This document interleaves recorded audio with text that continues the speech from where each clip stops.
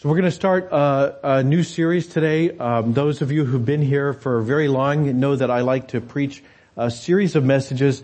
There's a couple of reasons. One is that I'm able to go a little deeper because I kind of don't try to cram it all into one lesson or something. So it actually lets me preach on deeper subjects.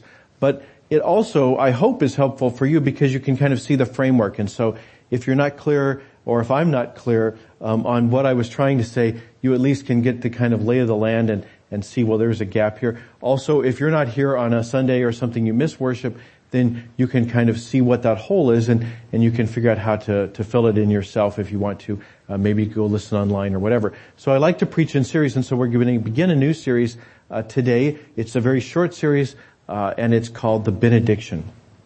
A benediction is a church word. And like a lot of church words, it comes from Latin. It means bene. It comes from two parts. Bene is good, like a bonus is a good thing. If somebody gives you a bonus, if you have a benefit package at work, that's a good thing. So bene is good, and then diction is word. So literally, what a benediction is, it's putting in a good word. Okay, just like you might say, hey, be sure and put in a good word for me, right? That's what a benediction is. It's saying, please put in a good word for me. And the way you can tell when a benediction happens in church is that when we gather for worship, most of what we do is worship. We praise God. We say, God, you're wonderful and you're awesome and you're holy and you're loving. We kind of rehearse all the things that are admirable about God.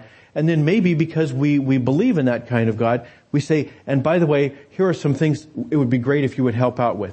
Maybe it'd help me, maybe it'd help the world, whatever the nature of our prayers are, we bring our concerns to God. So we praise God a lot and we pray to God a lot in our gathered worship. So a lot of the time in a worship service, we're talking to God. But in a benediction, the person who is making the benediction is talking to you. So if you come into a worship service and somebody says, you're so wonderful and so holy and loving and kind, those may all be true of you, but they're probably talking to God. So you have to kind of listen and see who's the subject being addressed. But if it's you, then that may be the benediction. There's actually another thing we do where the person who's leading worship talks to you, and that is the charge. Last week was the annual meeting, and part of that, I'm sure, the district superintendent, when he was here, he delivered a charge to you. And the way that works is a charge is when you get something that you can take with you to do the things you need to do. So, if you're going to be, if you think of, my phone, right? My phone is discharged, so I plug it into the wall, and then it receives a charge, and then I can take it out into the world and make phone calls, right? So a charge is what you receive here to take there. Okay, it enables you to do the things you need to do. Oftentimes in a church, it's instructions. Go out and love your neighbor. Go out and do this. Go out and do that. So you receive charges. And if it's not one of those, if it's not either praise or prayer to God or a charge to you, then it's probably a benediction. And one of the things about a benediction is we use this kind of weird language where I'm talking to you, but I'm really telling God what to do. And so I don't use the usual verbs that we would normally use. So I don't say, hey, God, bless these people. I'm not talking to God, but I'm kind of talking about God in a way that I want him to overhear and then do something. So I say, may the grace of the Lord Jesus, or may the grace of the Lord Jesus Christ, the love of God and the fellowship of the Holy Spirit be with you. I say, may it be with you. Or I say, peace be with you, or things like that. That's where I'm really talking to you, but I know God is listening, and I'm kind of giving God a hint what would be a good thing. So that's a benediction. So if you ever heard somebody say, now bow your heads for the benediction or something like that, that's what it is. It's a blessing. It's delivered to you, but with the expectation that God would do something as a result of it. So that's a church thing, and you would know all this if you had taken a class in seminary called Worship in the Reformed Tradition. Because it's been a long time. Jesus has been gone 2,000 years, and the church has been trying to think about what to do, how to do worship well for 2,000 years. So a lot of thought has gone into these sorts of things. Sometimes maybe too much thought. Maybe that's what you're thinking now, is too much thought has gone into the question of benedictions. But there's reasons for it. And in fact, the reason that class was called Worship in the Reformed Tradition was because about 500 years ago, people did what you maybe just did, which is said, boy, they've been thinking about this too much. Is there some way we can get back to basics? And that's what the Protestant Reformation was. It was an attempt to say, boy, this is pretty cluttered. There's a lot of stuff going on here. Is there some way we can kind of pare this down to the essentials? And what they did is they said, let's look in the Bible. Just because it's not in the Bible doesn't mean it's terrible.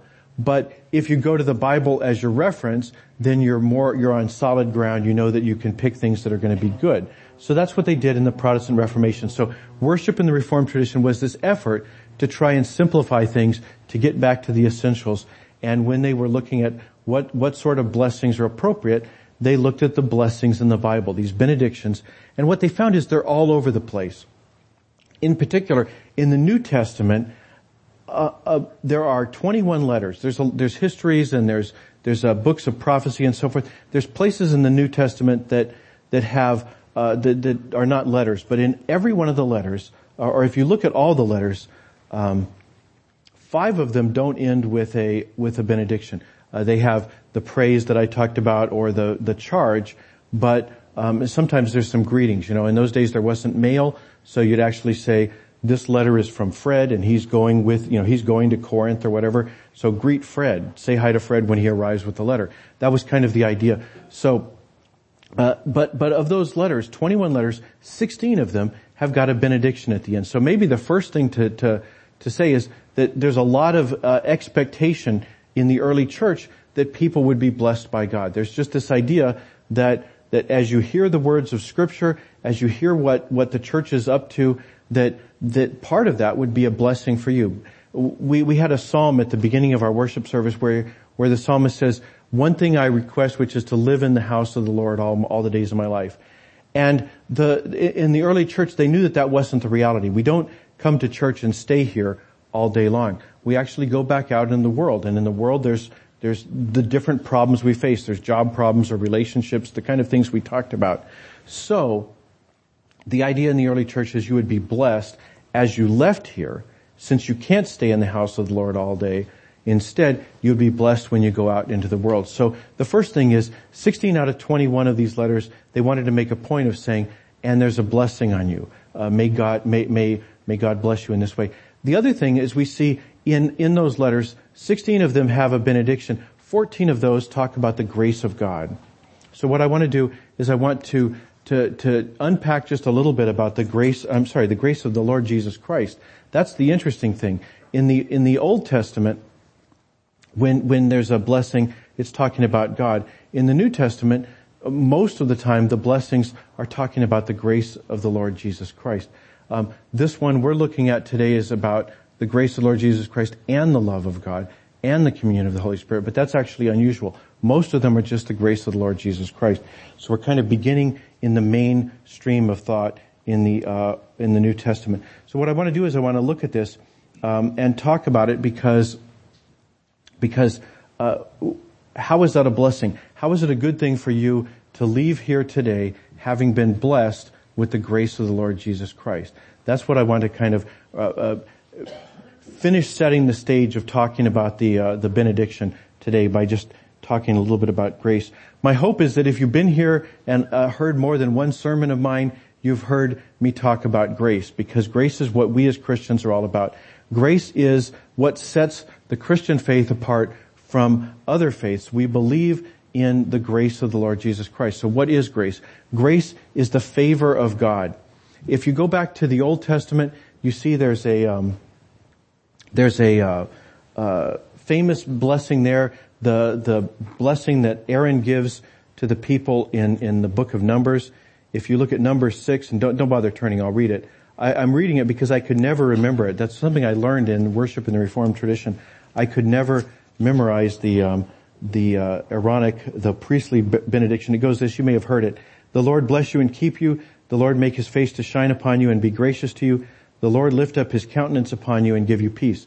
So the idea of grace is we want the same thing that people have always wanted from God. We want God to smile on us, God to look at us with favor, for God's face to shine upon us. We want that. But grace is different because it says to have the favor of God, but also not to have to earn it. That you can have the favor of God as a gift.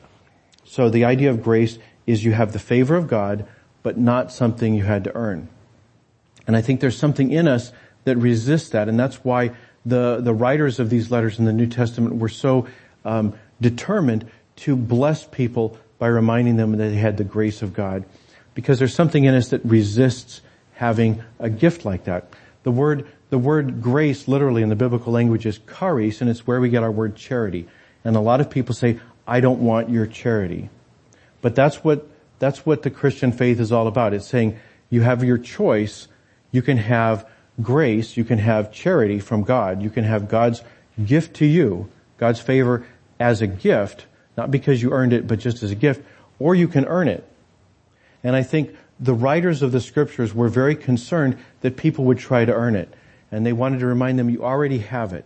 You already have God's favor. Don't try to earn it. And in fact, we read a passage today from Galatians where Paul says, who has bewitched you? He says, what are you thinking? Sure, you can do that. It's within the rules. If you can please God with everything you do and everything you've always done, and you never make a mistake, then knock yourself out. Go for it. But he says, if you have ever said to yourself, well, that was probably not the best way to handle that. Or if you've ever said, I shouldn't have done that, but I was tired. Or I was lonely. Or I was cranky. If you have ever found yourself saying, I shouldn't have done that, what Paul is saying is then you only have one choice. There's two deals on the table. Absolute perfection your whole life, or taking God's favor as a gift. And when the Galatian church was saying, we like the first deal, trying to earn it ourselves, he's saying, who has bewitched you? You're kidding yourself. This is insane. You can't do that. He's saying, what are you thinking?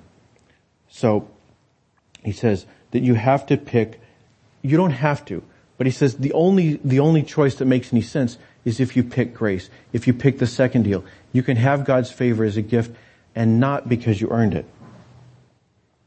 So, the idea here is that you have God's gift as a favor, you have God's favor as a gift, But the other thing is that it's an ongoing thing. Paul says in the letter, he says, I have died in Christ, and the life I live now, I live in Him.